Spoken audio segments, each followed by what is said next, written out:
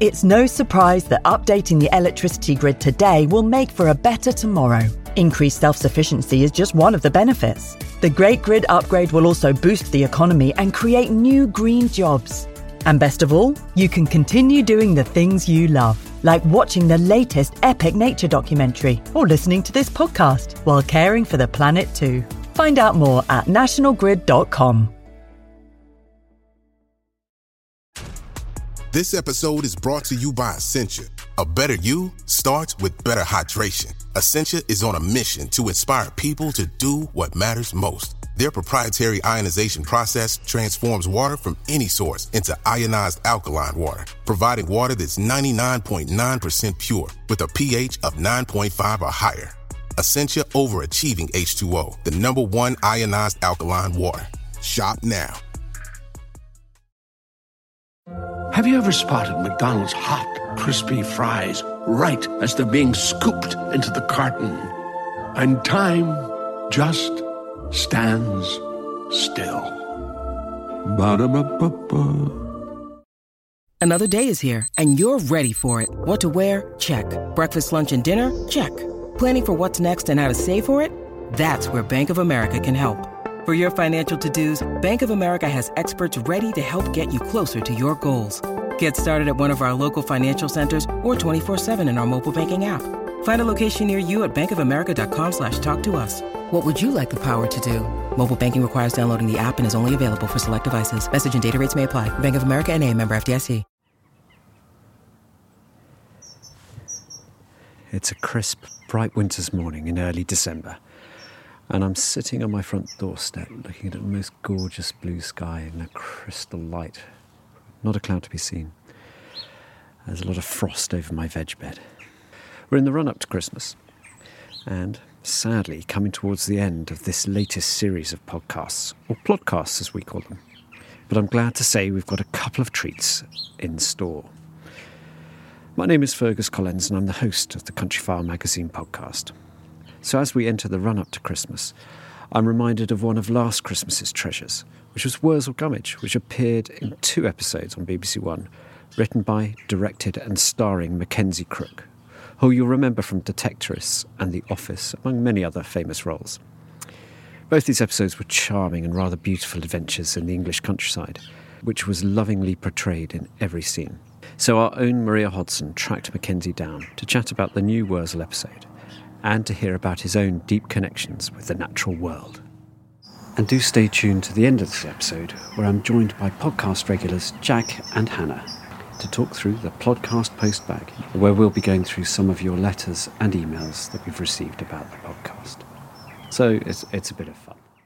I just want to ask you a bit about your connection to the countryside yourself. Did you grow up in nature? I did, yes. I grew up in suburbia, but very close to nature. And yeah, all of my spare time was spent down by the river or in the woods. And my holidays were spent on the family farm in Zimbabwe. So I then had all the African wildlife and nature in my school holidays. Yeah, so it was all about that. And in fact, I imagined that that's what I would go into, I'm sure, for a while, conservation or something. Was it something that your parents were encouraged your interest in, or is it something that you discovered yourself? Yeah, my dad grew up in London, in the city. I don't think he had much access to nature. So when he moved out to Dartford, to suburbia, he started going on bike rides and started learning the names of the birds and the flowers and taught that to me and my sisters. And I've sort of taken that further. It became a real passion of mine, where it was just sort of a passing interest of his. And are you passing that on to your children as well? Yeah, my son especially. He knows now. You know, he surprises me. I mean, he's 17, but he surprises me by identifying a bird that I didn't think he knew. But that makes me very proud. Both Detectorists and Worzel Gummidge are incredibly, beautifully rural. Are you always really lucky with the weather when you film, or do you have to cut to dreadful episodes of inclement weather? I remember the first series of Detectorists. We really were. I don't think we had any rain at all. It was idyllic, and I thought that's how it was always going to go for me. This episode of Worzel Gummidge, we had, I think, 9 days of rain in a row. It was just relentless, and I was worried we wouldn't get it, but it doesn't show up on screen. It looks beautiful in the episode, so we got away with it. But yes, it was tough. So Saucy Nancy is the third Worzel Gummidge adventure, and this time Worzel leaves Scatterbrook and heads to Seychelles. Which areas of Britain did you pick for filming this episode? The seaside scenes were all shot in Seaford on the south coast, right next to the Seven Sisters White Cliffs. So that was spectacular.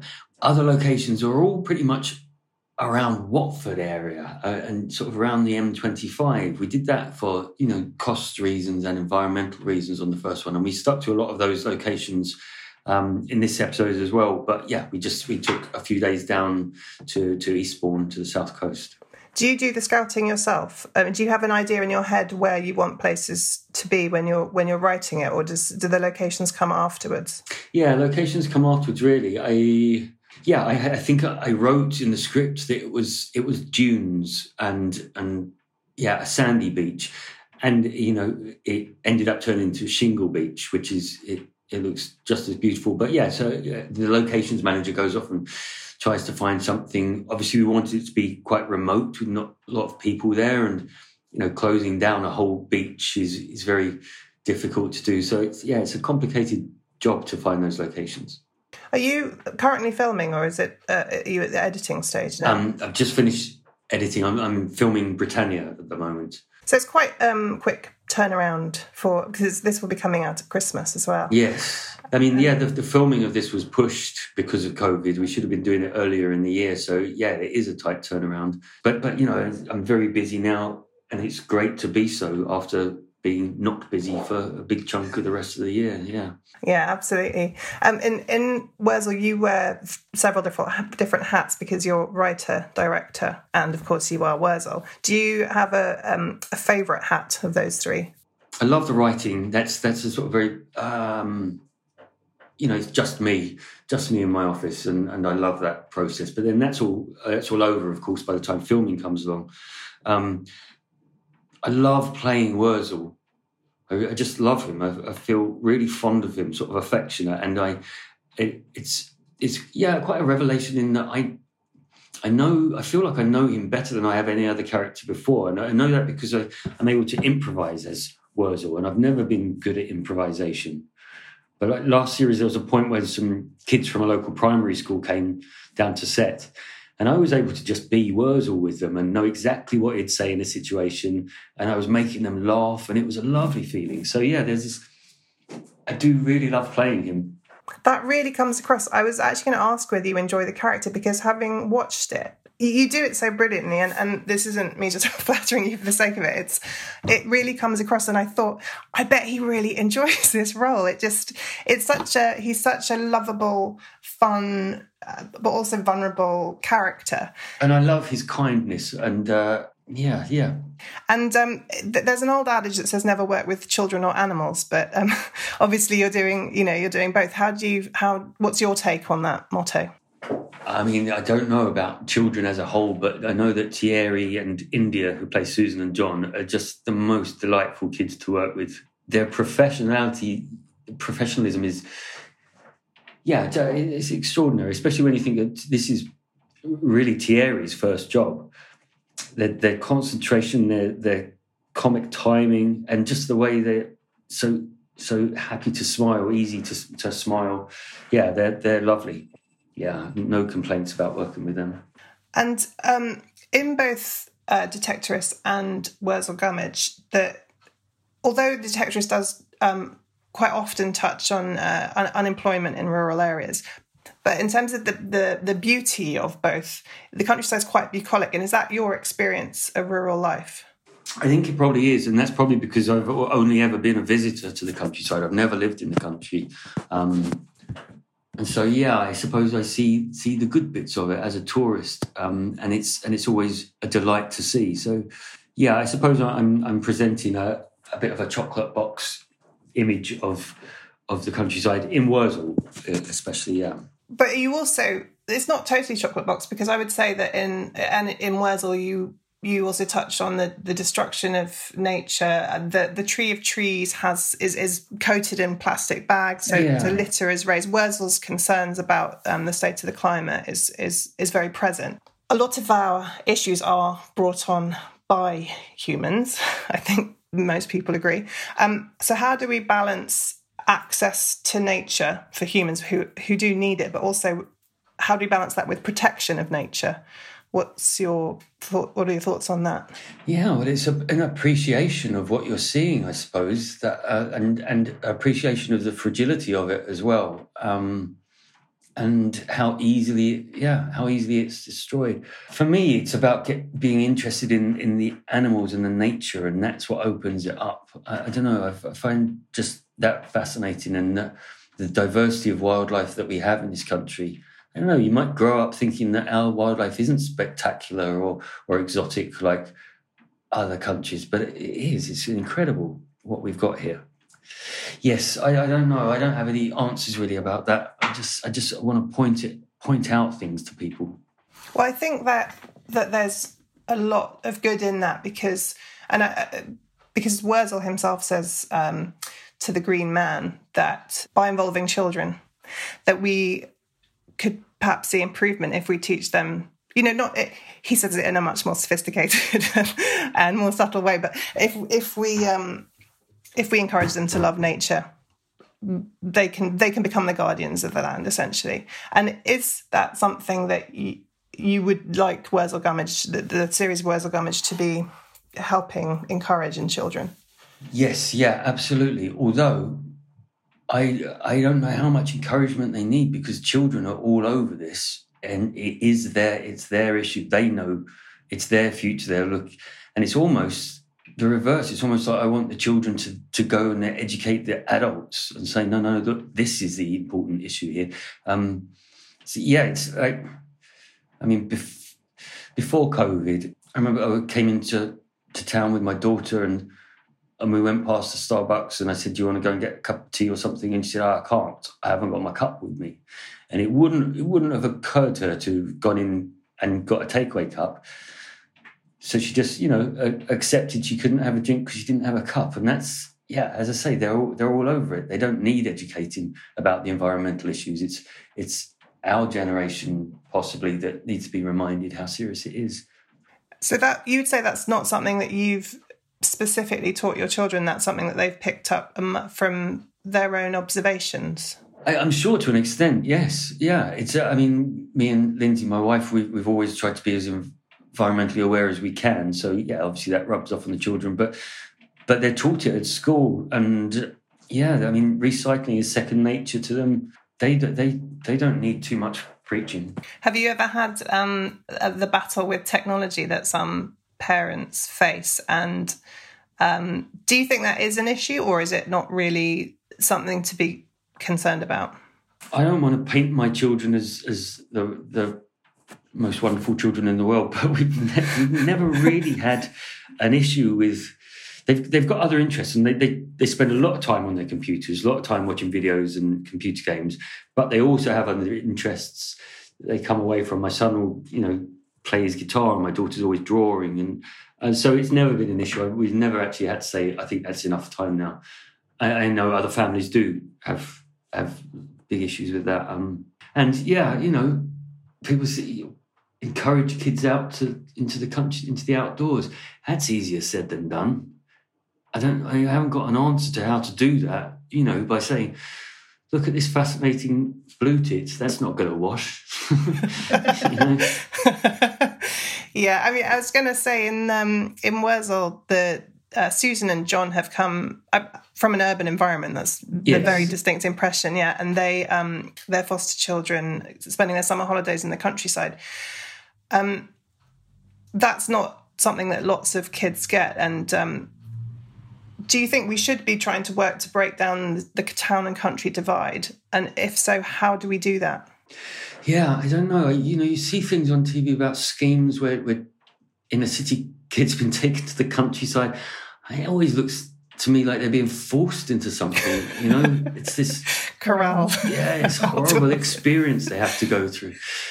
I don't know. I know how absolutely wonderful. I used to find, just running off down to the river and paddling around trying to find stuff in the river. But how to instill that in other kids, in other people, I don't know. All I can do, not all I can do, but the thing I'm doing is making Worzel Gummidge and hopefully inspiring people to get out there in that way.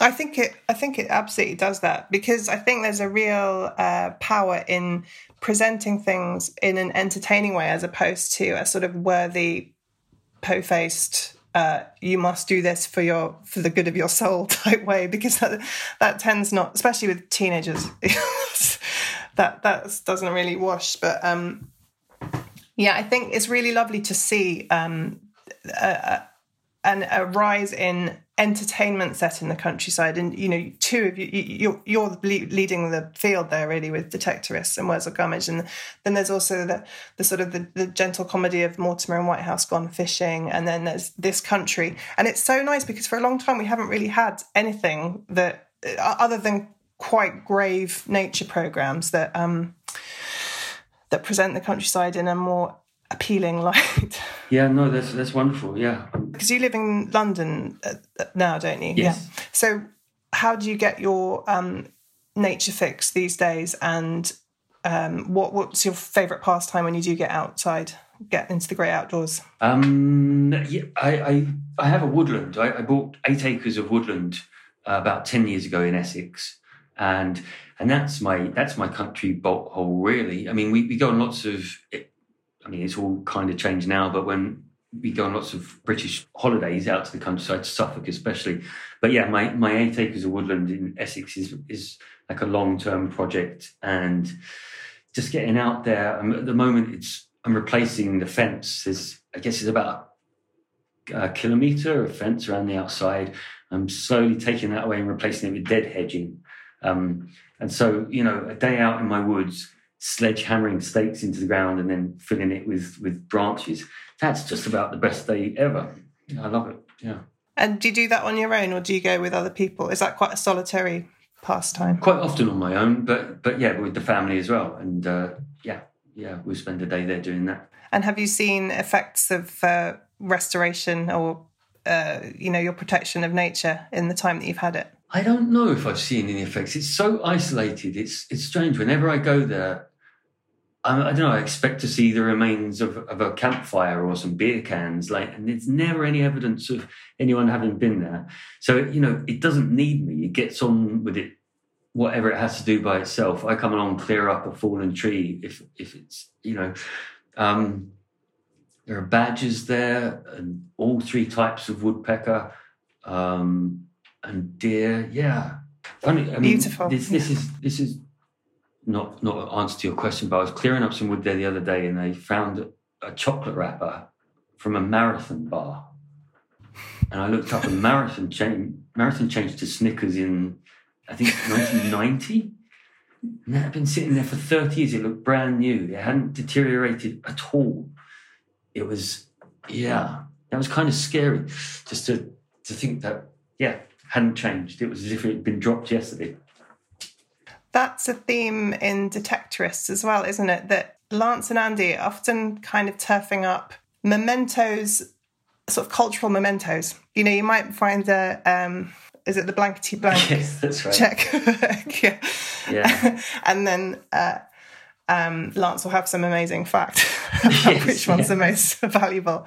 Those nods to sort of cultural icons. Is it something that has always fascinated you, these little totems of eras and times gone by? Yes, I suppose. I've always been into treasure and finding treasure. The blankety blank checkbook and pen was sort of an extension of an earlier gag where Andy found a Jim will fix it badge, which I just happened to have. I had this Jim will fix it badge. It was mine. It was, I didn't go on Jim will fix it, but my sister always buys me an unusual birthday present. And she'd asked me, this was before the Savile scandal. And I wanted the Jim will fix it badge because I used to love that show so much.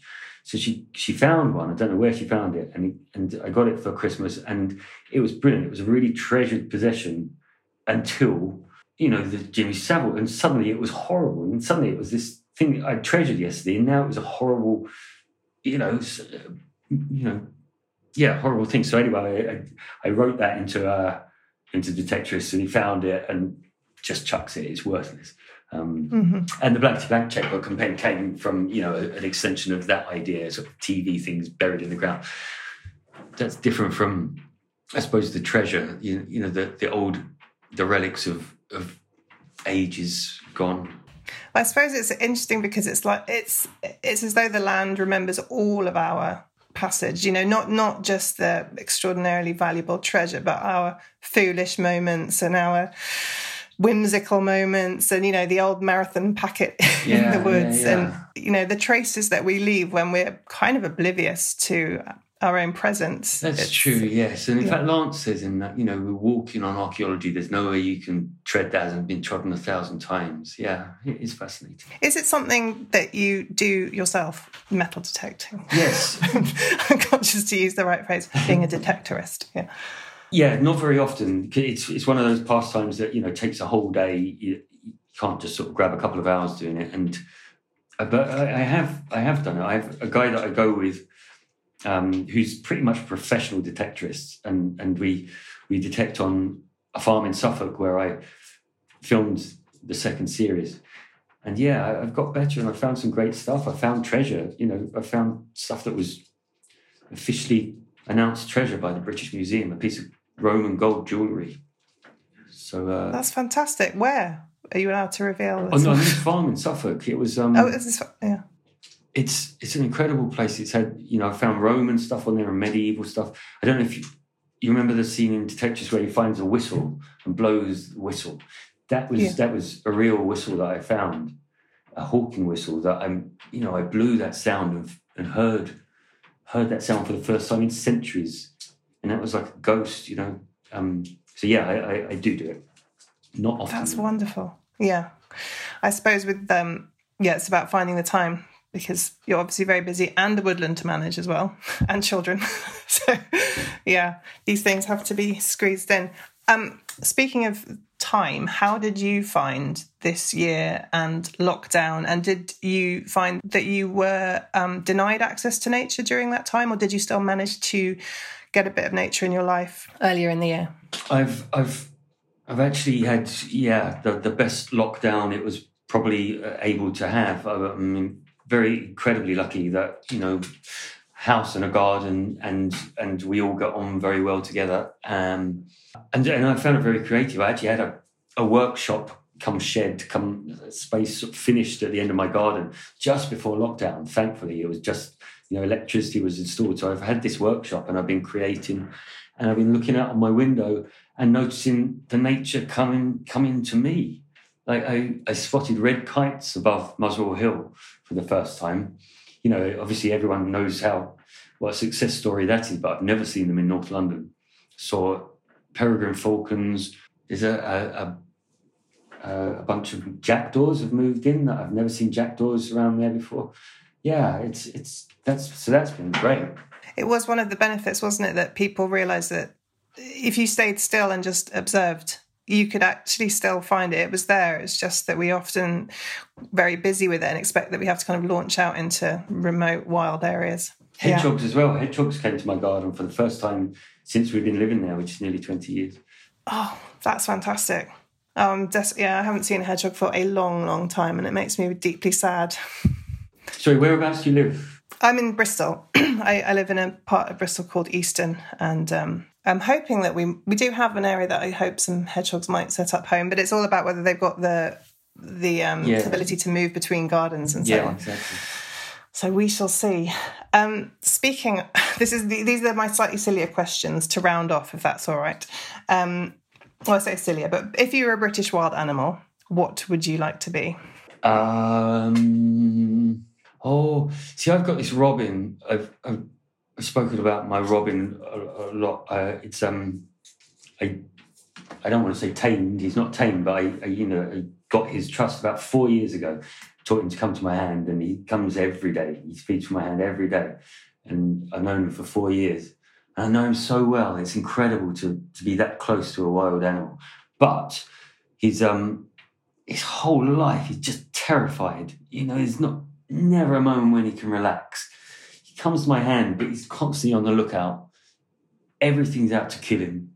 And so, I love him dearly, but I wouldn't want to be him. It's a tense life, isn't it? Being one of the smaller creatures. In fact, pretty much anyone who's not any species that's not human is probably quite stressed. Yeah, a bird of prey. That feels like yes, it would be spectacular. But only if I could still have, still be me, but in a bird of prey form. That'd be fun. That'd be amazing. Yeah. Come and say hi if you manage that. Do a flyby. What's your favourite part of the UK? Oh, I don't know. I've had this love affair with Suffolk for the past 5 years. It's a county I never went to as a kid. East Anglia, and not only the wildlife of it, but the history and the archaeology beneath your feet, and all of those invasions came through there and left all that stuff there. I love Suffolk. It seems like an ancient place. And would you ever do any of the long distance trails or anything that cross Britain? Is that something that appeals? Is walking one of your favourite pastimes, or do you have other preferred? Yeah, walking actually. I don't often go out for a walk. Just that's the purpose of it. I kind of need to have other things to do when I be walking to somewhere, or I don't often just walk for the sake of it, for just observing. It's more metal detecting or going fishing, although I haven't been fishing for a long time, but I'd have to have a purpose to go out now. I think some people do it because it helps sort of soothe their head or clear their mind. But I suppose if you find that definitely if you find it in another way, then you don't need to do the kind of the constant action or repetitive rhythm of walking. You can find it by sitting on a riverbank watching the world go by. And will we be seeing any more Worzel Gummidge adaptations in future, or is it a bit too early to say? But the BBC love it, and they've been very supportive, and I would like very much to make some more next year. We would love it. Like I said, I think you're fantastic as Worzel, and they're just such warm-hearted, gorgeous programmes to watch. Thank you very much for making them, and thank you very much for talking to us today. Well, that was absolutely delightful, and thank you to Maria and to Mackenzie Crook for that chat about life in the countryside, Worzel Gummidge, detectorists, and all those fun things. But before we go today, got something completely new for you. We've had a lot of lovely feedback about the podcast and lots of insight and comment. So we thought it'd be a good idea to share some of those with you. And I'm very, very lucky to be joined today by two podcast regulars, Hannah Tribe, who's a frequent contributor to the podcasts, and producer Jack Bateman. Hello, chaps. Hello. Hello. Great to have you along. It's a lonely business sometimes doing the podcast, so super to see you both here. Worzel Gummidge, then. What do you think? Are you Worzel Gummidge fans? Are you Mackenzie Crook fans? I love Detectorists. It's probably one of the best programmes that's ever been made. That and Father Ted. Both of which portray rural, the rural world in their own way. Jack, are you a Worzel fan? Did you watch it last Christmas? I'll have to admit, I didn't watch it last Christmas. I saw it advertised. I must have just missed it. But after hearing Mackenzie, I definitely think it's something I'm going to dip into this year. I feel like it's a bit deeper than I thought it was going to be by the sounds of it. Exactly. No, I watched it with the family and the grandparents last Christmas with slight trepidation, but it was brilliant, funny and really charming, and such a beautiful love letter to the countryside. So, I recommend it. Well, talking of love letters, Beautiful. We've had some lovely correspondence from people, and it's long overdue us talking and introducing some of our regular listeners. So what have we got? Jack, do you want to kick us off with? Yeah, we got an email from Greg Curra. I think that's how he pronounces his surname, and he's listening from California, which is crazy. That's quite a distance. Nice one. We've got quite a few listeners around the world, quite a few thousand listeners around the world. But that's lovely. He's in Pasadena, California, which sounds super cool. So Greg wrote in just to say that he's really enjoyed some of the episodes, and in particular, there was one where we went on a woodland walk with an expert horseman, and the Nightjar episode was another favourite. But there was one episode that he really enjoyed that he's written in about, where we spoke about a toad and its golden eye. Oh, yes, on the River Usk, yeah. Yeah, and he just sort of made the point of taking readings from literature and writings of the countryside and bringing that into the podcast is a really nice thing to do, and kind of get a different perspective that's not just kind of the looking and saying what's there, but kind of taking that more creative or deeper view into the countryside, which he seems to really enjoy. And definitely fills in the gaps where my knowledge ends. So I can go, oh, I've got this really interesting book with more stuff on toads. And that just is all the expert stuff that I don't know. But that was a lovely one to make. And that's lovely for him to write such a positive email about it. So how about you, Hannah? Have you got a... Yes, so I've got a message from Lucy. So she's in Somerset, in Wellington, and she says, I hope this email finds you well and enjoying your time out in the wilds. I've been listening to the podcast for the last few weeks and have found it so soothing, especially after coming home from my own walks and sitting down to do work whilst listening to the rain and to your adventures. Which is just lovely, isn't it? Just thinking about her sitting there. When I come back for a walk, it's just put the kettle on. And turn on the podcast. Oh, yes, of course, yeah.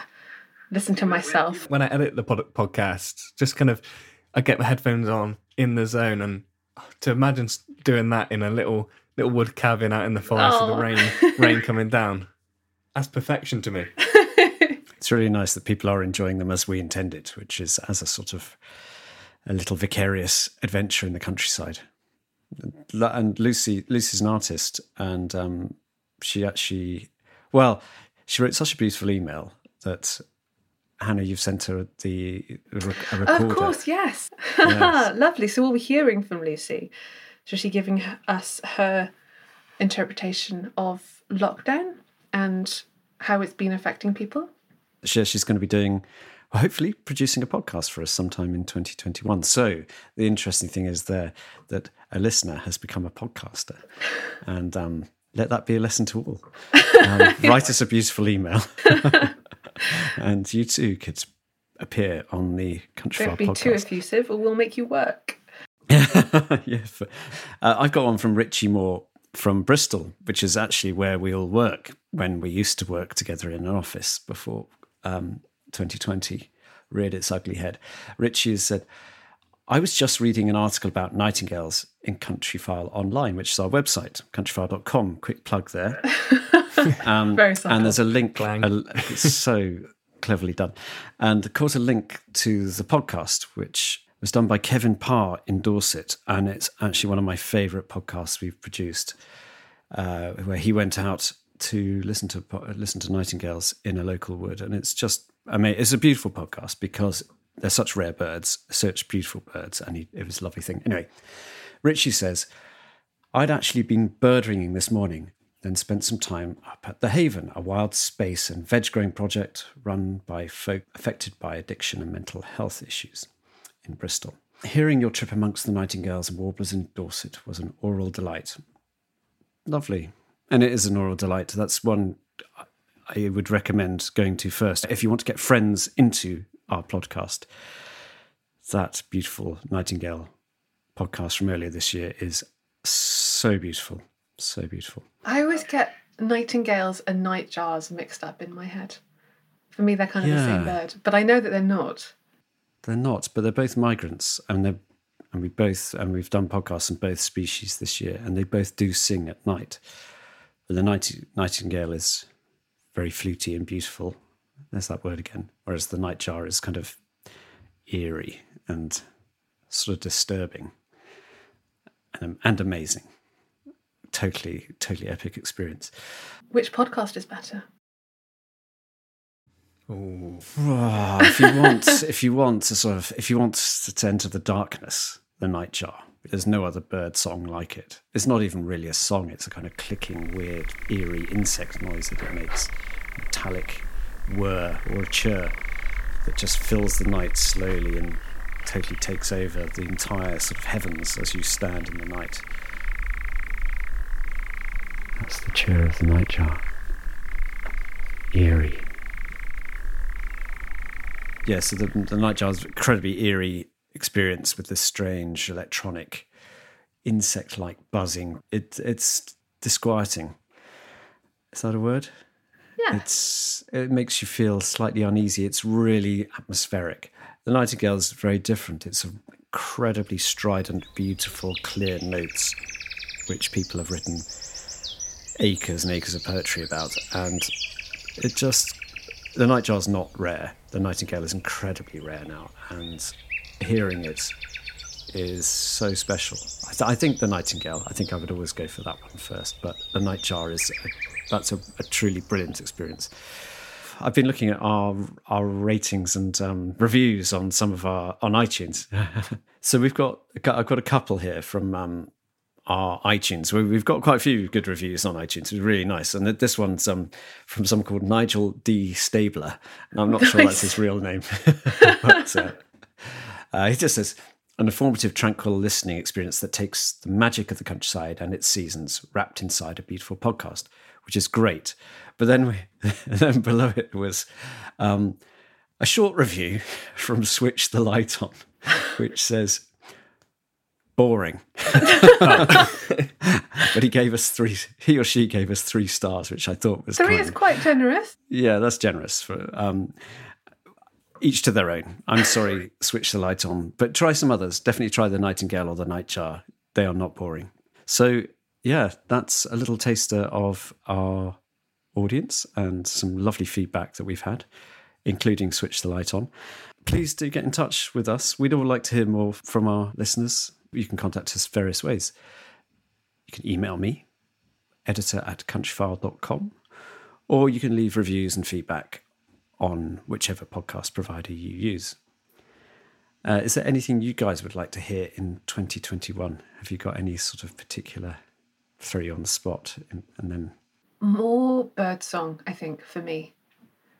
Because I personally want to learn more about identifying birds through the noises and to be able to hear what's in the canopy rather than relying on being able to see it. So even like normal, ordinary birds like blue tits and robins and that kind of stuff, like if we can layer those sorts of things up like we did with the toad and find out more about things that we sort of feel that we know about. The good news is from February onwards, the birds really start singing again. So we should be able to get some more lovely audio. Jack, anything from a producer's, as producer of the podcast, what would you like to... I guess from the producer and editor side, less wind. Wind is the enemy. Yeah, I'm so sorry about that. But I was going to say the same with the bird song. I think, especially this year, when we had the first lockdown in England, and sort of the cars and all the traffic vanished because everyone was at home, and you kind of sit out in the garden, and I think the bird song just sounded, especially where I was, just a lot louder, and it felt like kind of nature kind of came back again. I guess it wasn't scared to come out. And so that sort of bird song, being able to sit there and hear and listen to the bird song rather than it just being something in the background, something you don't really pay attention to, for that to be forefront, and I could really give it a good listen. I guess to be able to experience that again, now that all the traffic and other noise and stuff's come back, just to go back to that time where I can just listen, just to listen to it, just to enjoy it. Yeah, I think the podcast really comes into its own when we've got those big sort of audio soundscapes of dawn choruses or a particular species. I'd definitely like to get down to some marshlands and hear all those kind of crazy marshland birds doing their spring thing, and try and get a bittern this year. Booming bittern would be really nice to hear on a podcast, which sort of I'll try and do.